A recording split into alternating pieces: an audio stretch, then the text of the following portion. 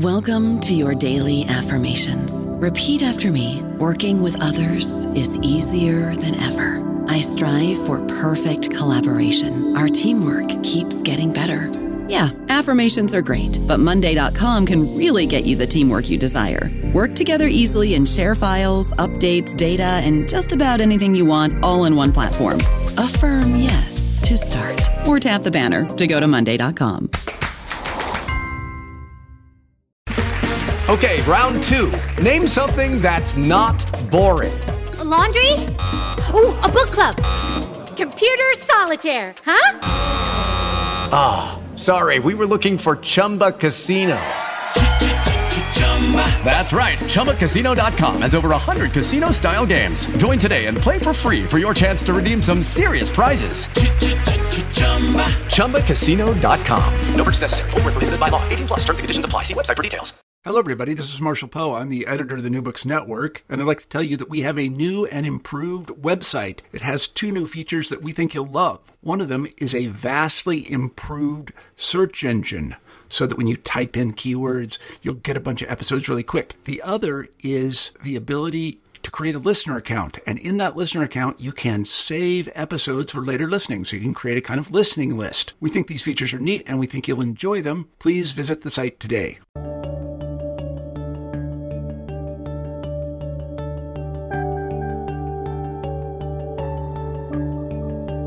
Hi, you're listening to New Books in History. I'm your host, Dexter Fergie. Today I'll be speaking with Tim Sayle, an assistant professor of history at the University of Toronto. We'll be discussing his terrific new book called Enduring Alliance, A History of NATO and the Postwar Global Order. It was published this year by Cornell University Press. NATO is one of those organizations that we hear a lot about every day in the discourse and the press, but surprisingly, few historians have tackled the organization. Tim Sayle corrects this as he looks at NATO from its founding in the 1940s all the way through to the post-Cold War period, taking his readers to the inside of member state governments as well as NATO negotiations themselves. Sayle shows how NATO wasn't just any international organization. It was, he writes, an instrument of great power politics and the basis for a Pax Atlantica. The book should be of interest to military historians, international historians, Cold War historians, and historians of global governance. I hope you enjoy our conversation. I'm speaking with Tim Sayle about his fantastic new book called Enduring Alliance, A History of NATO and the Post-War Global Order. Thanks for speaking with us today, Tim. Oh, it's my pleasure, Dexter. Thanks for having me on today. Well, thank you for writing such an interesting book about a topic that historians have surprisingly not done a lot of research on. Oh, well, thanks. It's sort of striking in a way. There are a lot of political science texts on NATO and a lot of journalistic accounts, especially dealing with NATO in the post-Cold War era, a lot of think tank reports from the Cold War. And while there are a few major historians who've dealt with NATO from a historical perspective, it really hasn't received the same attention as other aspects of international relations or U.S. foreign policy.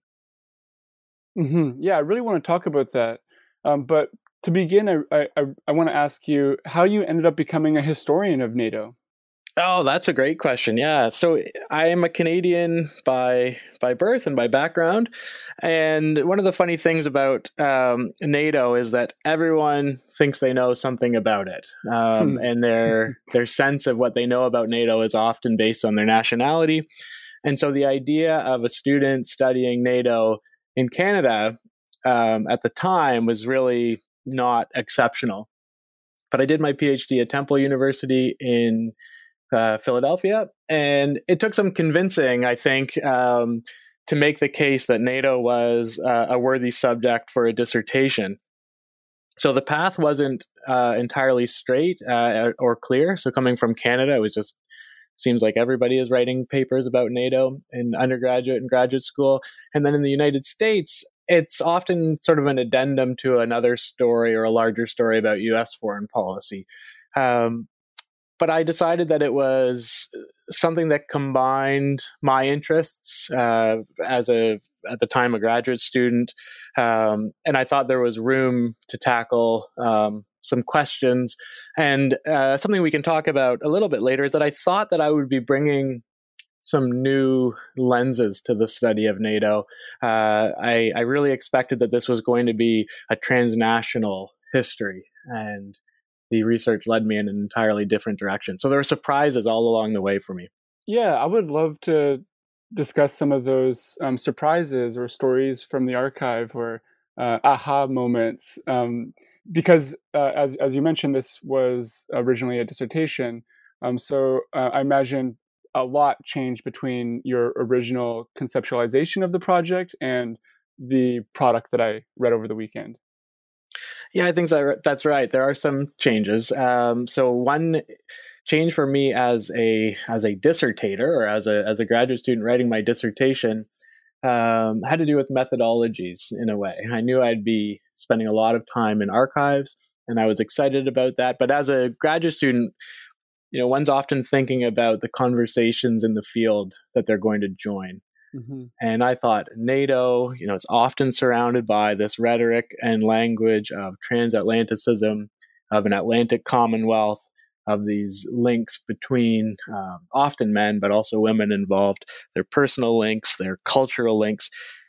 And so I thought this was going to be a dissertation that looked at or used sort of a transnational concept to understand power politics.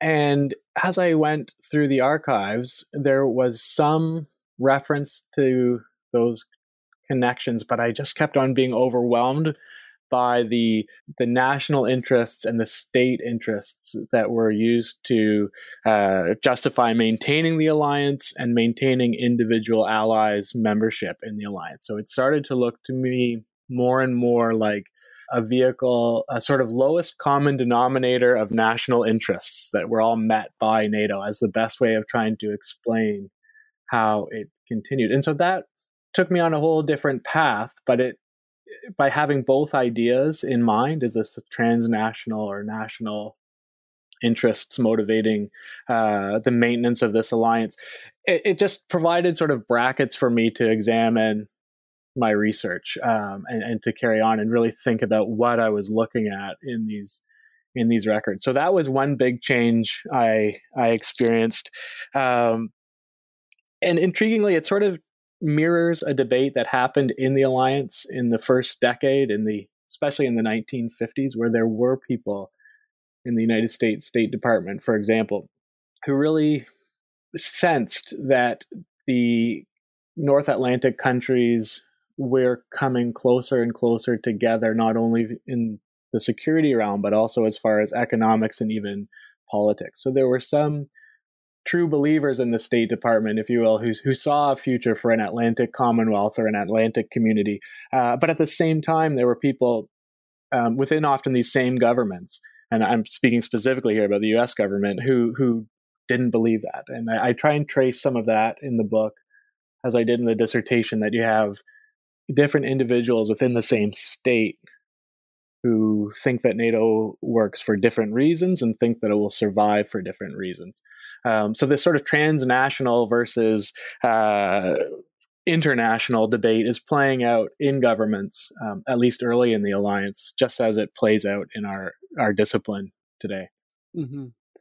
And were there like any particular archives that helped you or triggered this rethinking of the project away from thinking in transnational terms to thinking more in national terms? Well, one of the things that was most fascinating for me was that because the alliance is large, I mean, it's growing over the Cold War and, of course, growing after the Cold War, there are an enormous number of national archives with holdings related to NATO. Then there is, of course, the NATO archives. And then there are personal papers at universities and other places of officials who either worked for NATO or worked for their state at NATO. And I found the sort of peculiarity of the alliance is that I would sometimes need to look at 4 or 5 different archival collections to understand even a few weeks of diplomacy at NATO. And my first bite of the apple here was to think about the Berlin crisis, and I devote a whole chapter of the book to the Berlin crisis. And at the NATO archives, I would find some minutes of a meeting. At the Canadian National Archives, Library and Archives Canada, I would find an informal copy of the minutes that had some more details. I'd find a briefing note at the American Archives. And then I found the British Archives, the Foreign Office, kept brilliant records, and they were also some of the biggest gossips going, it seems. So they were often able to capture a lot of the personalities and the individuals and what shaped these meetings. So I found often triangulating and often with more than three sources, just what exactly happened in NATO. Because the nature of the records kept varied by who was keeping them. I mean, this is common for a lot of different approaches to history, but it's really extreme in the NATO case. I thought the formal documents, the informal documents, the recollections, and so trying to understand the alliance from a number of different perspectives was fascinating, but it also let me see these sort of commonalities emerge over time. Mm-hmm. And so, just so that we're all on the same page, I was hoping you could talk a little bit about the origins of NATO. Can you tell listeners where NATO comes from, what the original motivations were that tied, North America to Western Europe into a formal alliance? Yeah, absolutely. It's a great question, and it's a tricky one. And I try and make the case in the book that sort of the basic idea of maintaining peace in Europe through an American treaty commitment to Western European states, dates back to before the Second World War. We have these ideas, indeed draft treaties at the end of the First World War for an American commitment, and of course those don't come to pass. And so I do spend some time trying to understand just what motivates these states to ally at the end of the 1940s. And I'll explain that in a sec, but I want to say that thinking through what happens in the late 1940s was extremely instructive for me in thinking through why generation after generation of diplomats, presidents, and prime ministers thought NATO needed to be maintained. So I think the origin story is extremely important because it also helps explain the maintenance story, why NATO continues, and then why NATO survives the end of the Cold War. And what's happening, of course, in the late 1940s are a series of crises. The coup in Prague, in Czechoslovakia, later the Berlin airlift. The tensions at this time are so high that there's obviously concern in Western Europe and in the United States about Soviet intentions, but whether the Soviets are trying to expand their influence and control into Western Europe. But what I think is key to realize is that they're not necessarily talking about invasion. They're not talking about the Red Army rolling west into Western Europe. They're really worried about the political influence of the Soviet Union in the Western Europe, and possibly indigenous communist groups in Western Europe taking on policies that either separate them from their neighbors and possibly join them more closely with the Soviet Union. And there's sort of the untold story, I think, or one of the most important examples of what's happening here has to do with two states that are don't often receive a lot of attention in our histories of the early Cold War, and they're Finland and Norway. Mm-hmm. And the Soviets come to an agreement with Finland. It's going to give us this phrase later, Finlandization, this idea that Finland will develop its own domestic policies, but that its foreign and defense policy is really sort of subcontracted or contracted to the Soviet Union. That the Soviets influenced the Finnish role in the world. And in the late 1940s, the Norwegian government expects and is told essentially that the Soviet Union is going to make one of these offer one of these deals that the Norwegians couldn't possibly refuse. And the Norwegians approach the Americans, the British, and the Canadians in a plea for help, really, in a plea for the need for states to work together so that, we'll have this phrase later in the Cold War, that these states aren't susceptible to salami tactics. They're not going to be sliced off one by one by not a Soviet invasion again, but sort of the threat of Soviet force or bullying or blackmail, if you will. So there's the sense that the states of Western Europe need to combine and that they need to be supported by the United States. And it's Ernest Bevin, the British Foreign Secretary at the time, who is going to be the most important in making a proposal for some sort of union or a security agreement to bring the United States into this emerging Western European security architecture. And sort of the last thought on this that I think is so crucial is that Bevin explains in his case to the Americans that this looks to him like the late 1930s.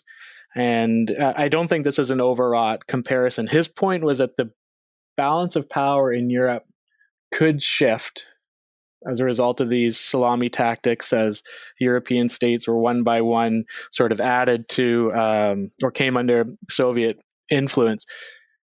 The balance of power in Europe could shift so much that the Americans and the British decided that war was the only option for them to maintain their interests in Western Europe. And this is something that carries on, this sort of argument carries on over decade after decade. I don't know about you, but I'm very busy and I don't have a lot of time to cook. That's why I subscribe to Factor. Eating better is easy with Factor's delicious, ready-to-eat meals. Every fresh, never frozen meal is chef-crafted, dietitian approved, and ready to go in just 2 minutes. You'll have over 35 different options to choose from every week, including Calorie Smart, Protein Plus, and Keto. These are 2-minute meals. Factor meals are ready to eat and heat, so there's no prepping, cooking, or cleanup needed. They're flexible for your schedule. Get as much or as little as you need by choosing your meals every week. Factor's the perfect solution if you're looking for fast, premium options with no cooking required. Sign up and save. We've done the math, and this is important. Factor is less expensive than takeout, and every meal is dietitian approved to be nutritious and delicious. Head to factormeals.com/NBN50 and use code NBN50 to get 50% off. That's code NBN50 at factormeals.com/NBN50 to get 50% off. Mm-hmm. Yeah, that was one of the striking things about your book, the role of history and historical memory in how the organization operated. Thinking about like the lessons of the 1930s, but then also just looking at all of the personnel that were leading the Allied forces in D-Day, and then in the 1950s they're running NATO. You really situate the historical actors in your book in their own history and in their own historical memories, and I thought that was really useful. Yeah, thanks, Dexter. I mean, it is an interesting. It has an interesting problem in that these people who create NATO and then do so much to maintain it believe the alliance is necessary because of their experience in war. But their worry going forward is that generations to come who didn't live through First and Second World War and then other events won't understand why the alliance is necessary. So there's this ongoing fear in the alliance that a new generation just won't get it. And it's fascinating to me because this carries on into even more recent periods where Robert Gates, the United States Secretary of Defense, in a major speech, warns about a new generation that didn't live through the Cold War, not understanding why NATO was important. So there's this fascinating tension in these individuals between their lived experience and their understanding of why the alliance is necessary, and then their fear that generations after just won't get it. Mm-hmm. But what's really striking about that is that almost leads into almost like an anti-democratic sensibility, where the really big fear is that these citizens, living in democratic states in Western Europe, aren't actually going to vote for all of the expenses that NATO requires. They're not going to they're not going to continue their support of the United States military having such vast outlays in Western Europe, and some of your NATO leaders even try to think about how they can insulate NATO from those democratic majorities. Yeah, absolutely. So this is one thing that I liked sort of grappling with during the project, is that NATO is often referred to as an alliance of democracies, or an argument that because most of the states were democratic, this gave the alliance some life.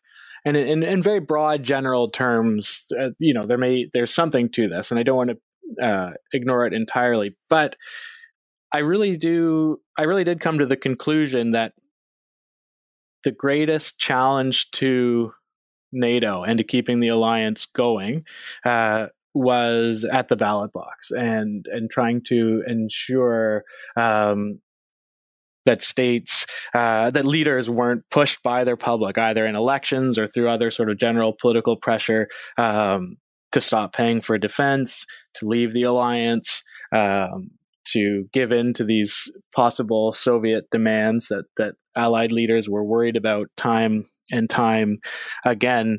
And this is, closely connected to that idea of generational change, and that voters won't understand why the alliance is necessary.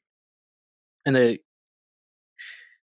I really struggled or debated whether to bring in the concept and phrase balance of power when I was describing why NATO was necessary, because it's often sort of, associated with other centuries, previous centuries, and a sort of old school approach to international relations. But it's useful here, I think, because the leaders of the Allied states were concerned about the balance of power, but the thing that would shift the balance of power in the second half of the 20th century wasn't invasions or the conquering of territories so much as changing political alignments. So you have democracy in the 20th century being a major, we don't even have to say threat, but a major factor in affecting the alignment of the balance of power on the continent. And the Allied leaders were very, very sensitive to this. Do you have a particular example of NATO leaders being anti-democratic or trying to insulate NATO from democratic demands? Well, I think the phrasing is important here. And I mean, just for the sake of discussion and argument, I'll push back against anti-democratic and say instead that the leaders were just very, very sensitive to the limits on their policy imposed by politics, democracy especially, and the idea of voting and changing governments. And so one key example here would be the growing emergence of the European, it's not the emergence of the economic community in Europe, but the growing power of the European economic community in the 1970s, the size and the strength of trade within Europe, and President Richard Nixon and Henry Kissinger's fear that trade disputes with Europe would cause congressmen and Congress people in the United States to push back against the Europeans by limiting their commitment to NATO. So that would be one example of how sort of democratic institutions could be involved in a dispute that would lead to the end of NATO. Mm-hmm. So I just want to take a step back and talk about the role of crisis in your book and in the broader history of NATO, because what your book really does show is just like the seemingly never-ending series of crises that NATO experienced, and at times the whole Western alliance seems rather precarious. You have like the intra-alliance conflicts. You have between like the French and the U.S., but then you also have as we've talked about, the problem of popular legitimacy. And then, of course, there's the Cold War rivalry with the Soviet Union. And so I was wondering if you could just sort of expand on the role of crisis in your narrative. Sure. Yeah, you're right. There are all sorts of crises that affect NATO. Some of these crises, the crises between allies, revolve around debates about just what the alliance is for. Even if the allied leaders are all agreed that it's necessary to keep the alliance together to protect really fundamental security interests, at different times throughout the Cold War, different states have ideas as to how NATO can also help them with their other problems, whether it's dealing with the collapse of their empire or other things. So in some ways, some of these crises come from trying to use NATO to accomplish national interests that other allies aren't interested in. Charles de Gaulle, the French issue has to do with France, a French policy to assert leadership in Europe, but also to maintain a government amidst national crises in France, like in Algeria. And so NATO becomes sort of a useful punching bag for the French, and in the way that I'd argue Donald Trump uses NATO as a punching bag now to sort of drum up support for himself, sort of separate from any real concerns about NATO. And then, yes, there are these crises and showdowns with the Soviet Union, and the one I spend the most time on is Berlin. It's really the one that shows the precarity of the alliance, I think, because the Allies were not all agreed on the value of fighting for Berlin. And that creates quite a bit of bitterness in the alliance. This is in the early 1960s. And I think it's a real marking point for the Allies in thinking about just what the alliance is for and what it can be. And it's going to remain a basic tool for maintaining the balance of power. And it's not going to be a vehicle for Atlantic community or Commonwealth. So I want to zoom in on something that you just mentioned, which is the collapse of empire. So when NATO was founded, like there weren't just nation states, there were also empires. And so what was the relationship between NATO and empire, NATO and decolonization, and the problems that empire posed for NATO? Right. Well, they're very thorny, and they're thorny right from the beginning. Even though it's Harry Truman's Democratic administration that's in power at the signing of the treaty and during the negotiation, there's a bipartisan consensus to go with NATO, and John Foster Dulles, who's later Eisenhower's Secretary of State, plays a role in moving the treaty through the Senate. And part of his efforts that are going to have important implications later on are convincing the Senate and Americans that NATO is not a tool for maintaining and upholding empire. And he believes this personally, but he also believes this politically, in that he doesn't think the United States will support a treaty organization that's job is maintaining empire. He doesn't think the American people will support that. And he also comes to grow worried that if NATO becomes too closely associated with empire, that's going to reflect badly on the United States in their sort of global Cold War. And that if NATO comes to appear to be an instrument of empire, it's going to push non-NATO states closer to the Soviet Union, which spent so much energy and rhetoric championing the end of empire. So empire is twisted up in the alliance from the very beginning.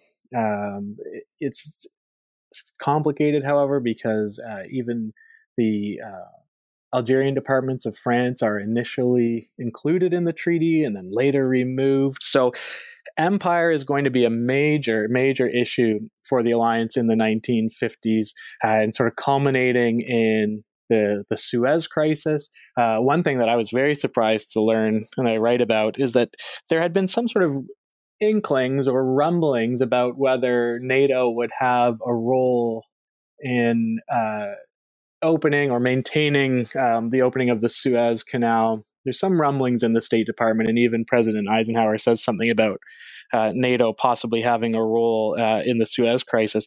But very quickly, John Foster Dulles' attitude takes control here, and there's a decision, really clear decision in the U.S.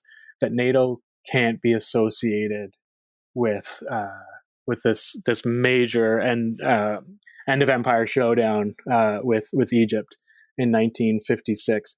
And it's in this period, sort of 1956 to 1960, that Eisenhower and Dulles recognize that NATO must stay away from these allies who are trying to maintain their empires, be it the French, be it the Belgians in the Congo.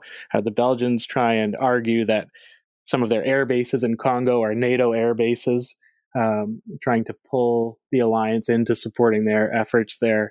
But that's the decision made. And it's fascinating, of course, because it gets flipped in the 1960s when the United States comes to be embroiled deeper and deeper in Vietnam and looks to NATO allies for support. And now the tables have turned. Now the Europeans are the ones who don't want extra European involvement for the alliance. Mm-hmm. Great. And so moving on just a little bit, but also on a relatively similar theme, I was really struck by how, despite the peace in Europe, despite how bloodless, the Cold War was in Europe, it was unbelievably contentious. And, we know from historians of the global Cold War that this period was obviously very, deadly, but it was deadly in mostly, Asian and other non-European geographies. Did NATO leaders ever consider the asymmetry of violence between the European continent and the Third World? It's an odd question or a big question, but I was hoping you could say something about that.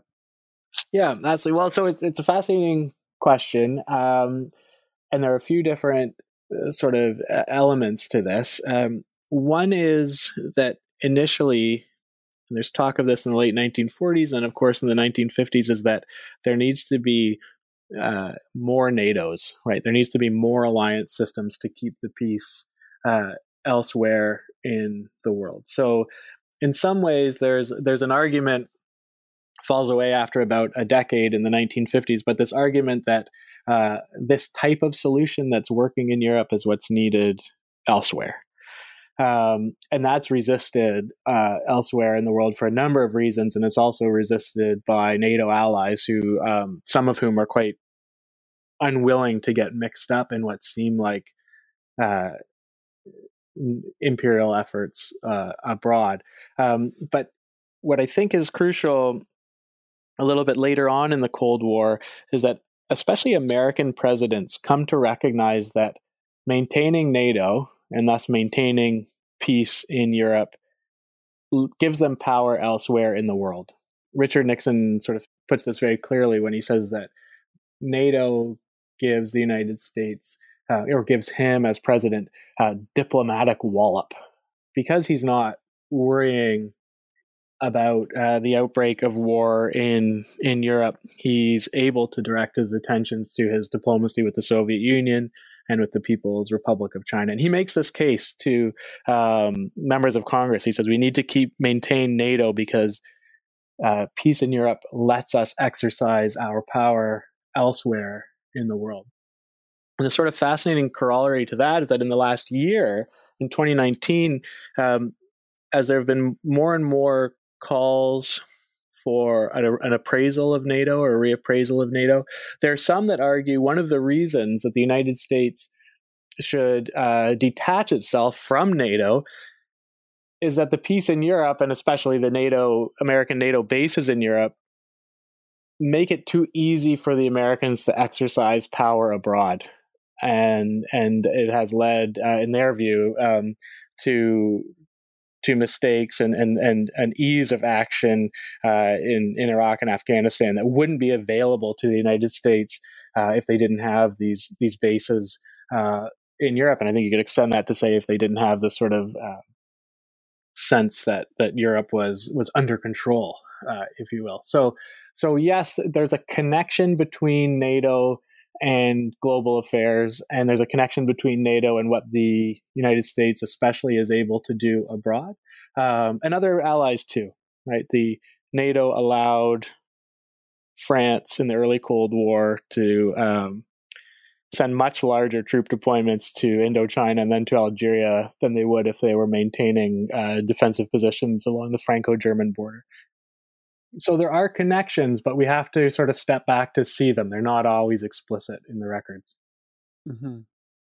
Wonderful. And there's just another, I guess maybe I'll call it a paradox in your book, which is the support for NATO seems to be challenged when Cold War relations thaw. Right. So basically when relations between the US and the Soviet Union are good, or at least better, there is a pretty big existential fear within NATO that will actually reduce support for NATO. So I think at a certain point in the book, you say that NATO was a victim of its own success.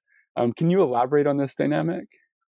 Sure, absolutely. Yeah, a bunch of times during the Cold War, NATO officials and leaders are wondering if they've put themselves out of business, whether they've made it seem like they're no longer necessary. And it's not so much that they think this is a bad thing, but they're not sure that they are unnecessary. And you're exactly right. This happens at a few different points.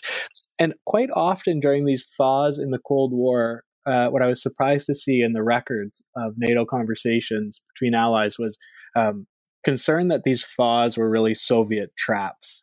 And there's a Soviet smile in the 50s, the détente of the late 60s. This wonder and concern that possibly the thaw with the Soviet Union is designed or will have the consequence of breaking up the alliance, and it's being done purposefully by the Soviet Union. So that fear never goes away. It doesn't even go away with the end of the Soviet Union. And part of the reason is that this goes back to the power politics argument and the balance of power, is that these officials don't think that NATO is essential only because of the communist ideology of the Soviet Union, or only because they're worried that Germany will, as one official said, return to the bottle, but because they believe there are realities of power politics, and that even without the ideology, without NATO, there would still be scrambles for power within Europe, and NATO helps keep a lid on that. Mm-hmm. So this idea that NATO's put itself out of business is a major concern. But as one British ambassador writes in the 1970s, every time NATO gets itself in trouble, the Russians come along and bail out NATO. So the British often refer to the Soviets as Russians, but this also carries on after the Cold War. A great example is the Suez Crisis of 1956, animosity within the alliance. And almost instantaneously, Soviet armor rolls into Hungary and reminds the Western Europeans of what the Soviets are willing to do to maintain their influence on the continent. So that's one good example. But Russian action in Crimea and the Ukraine, seems to be another example of NATO being at a bit of a loss, trying to wonder what its purpose and viability was, and all of a sudden, actions directed by Moscow sort of sharpening the focus of NATO leaders again on the alliance's importance. I really appreciated at the end of the book how you reflected on some of the more recent history. But before we get there, I want to discuss one of the episodes in your book that I found to be really dramatic, and also your explanation to be really compelling, and that's about why NATO survives the Cold War. So, NATO was assembled, as you've already mentioned, in the context of a rivalry with the Soviet Union. But it seems to, it survives the Cold War, it survives the Soviet Union, and in many ways, it actually expands. Can you talk about this moment, this transition?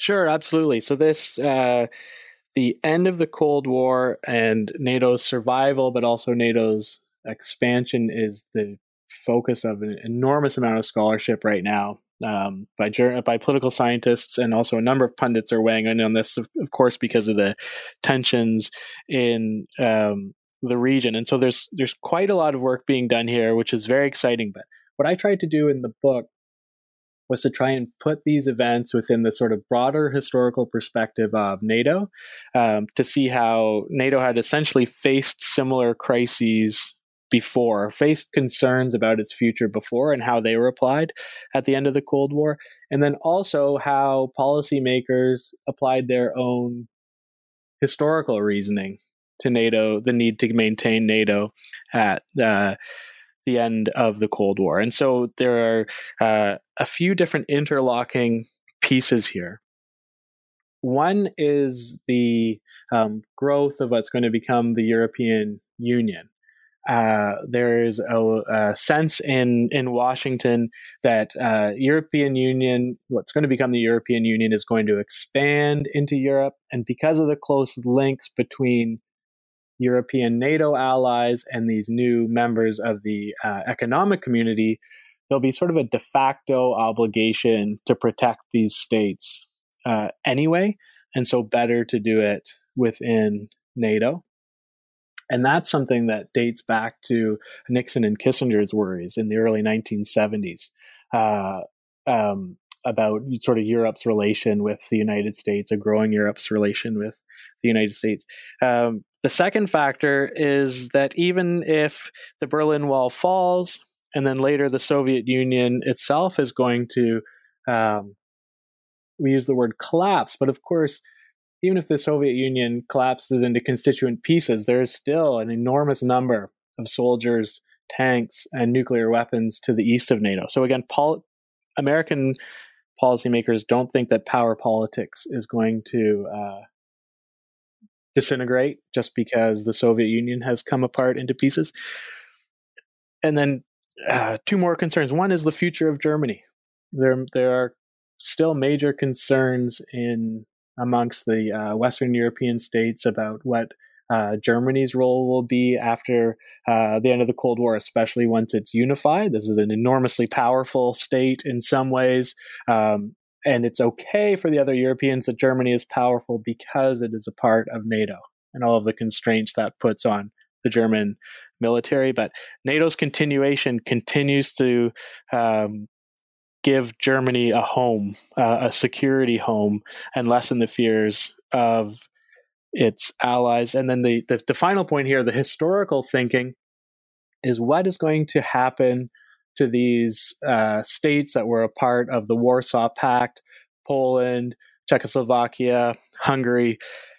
And what's fascinating here is that memo after memo written by National Security Council staffers in Washington go back to the late 19th century and trace European history up through to the Second World War, and consider how this region of Europe and this sort of fragile alliances built there over time played a role in war coming to Europe. Essentially, they're asking, now that these states are separated from the Soviet Union, where will they look for their security?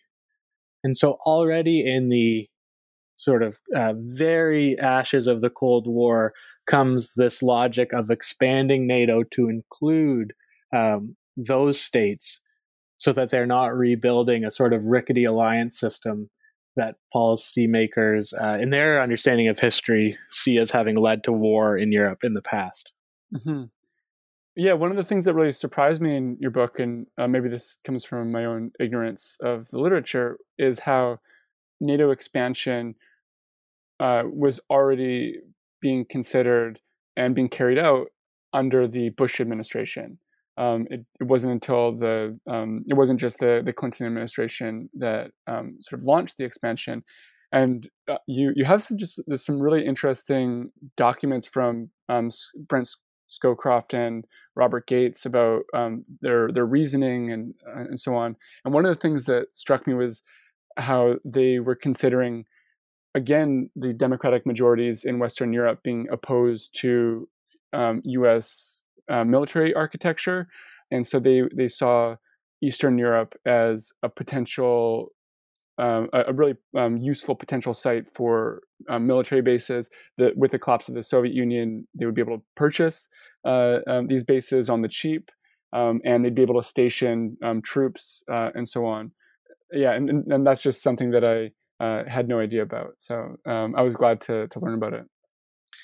Wonderful. Yeah, it's fascinating because I try and make the case that the logic for expansion is apparent in those years, yet the primary goal regarding NATO and Eastern Europe in this period for the Bush administration is making sure that the Soviets leave.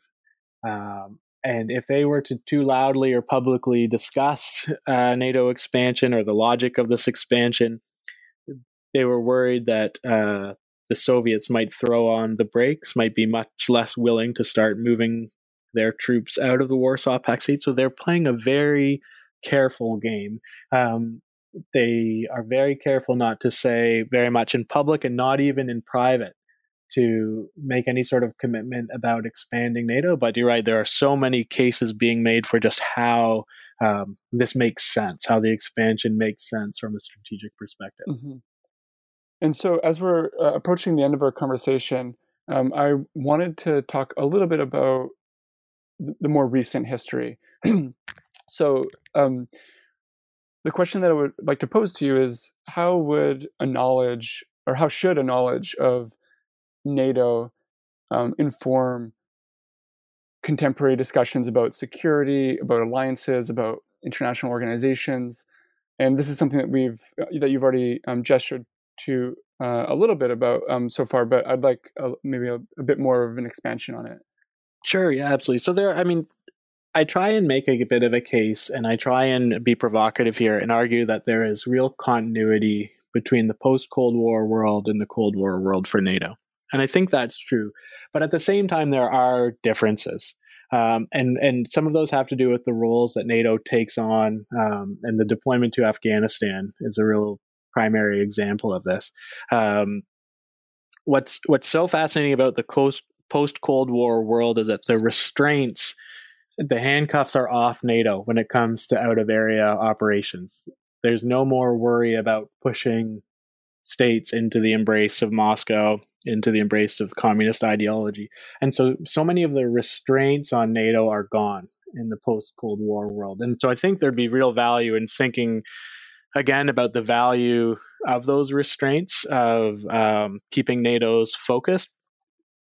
But I think the biggest takeaway from this series of repeated crises and worries about whether the alliance would survive is that if officials and governments today think that NATO serves a purpose, they need to do a better job of explaining to their citizens why they support the alliance.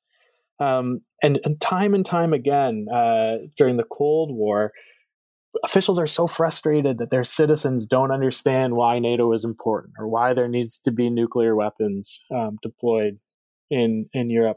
And I tell a story at one point of the British officials just trying to understand some antipathy towards NATO and nuclear weapons, both in Europe and in the United Kingdom.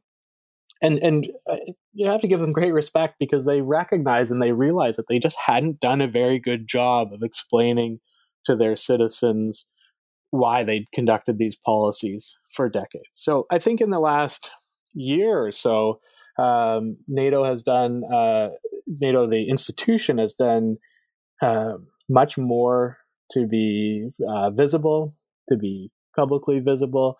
But I think that it falls upon NATO and then its governments, allied governments, to find ways to keep NATO in the minds of their citizens and explain just what's happening, because it's the inclination of every generation to, of course, hope that peace is a default condition and that we've moved beyond power politics. But time and time again, generation after generation of leaders has looked at all of the intelligence, they've looked at world affairs, and they've decided that a defense alliance like this is necessary. And it will be a lot easier to keep it in place if they can convince their public of that need. Wonderful. And so I think that's a great place to leave our conversation of your book. But I was hoping that you could perhaps share with our listeners what you're working on right now. Oh, sure. Yeah. One project also coming out with Cornell University Press. It's going to be published in September. This is something I've worked on with a few other historians, Jeffrey Engel and Hal Brands and William Inwood. And what we did with some others was interview 28 members of the George W. Bush White House about the decision to surge troops into Iraq. The decision's made in 2006, and the troops are surged in 2007.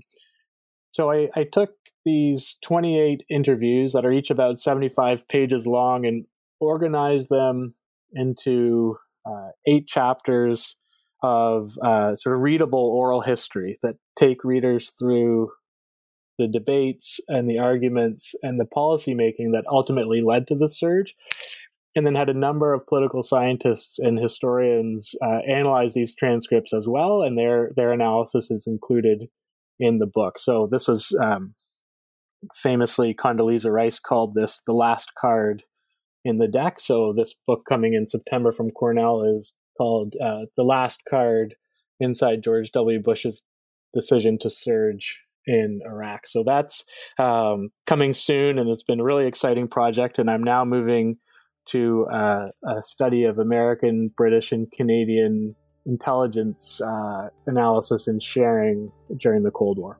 Wow. I look forward to both of those projects. And I want to thank you for our conversation today. Wonderful. Thanks so much, Dexter. I really enjoyed it. Of course. And you've been listening to New Books in History.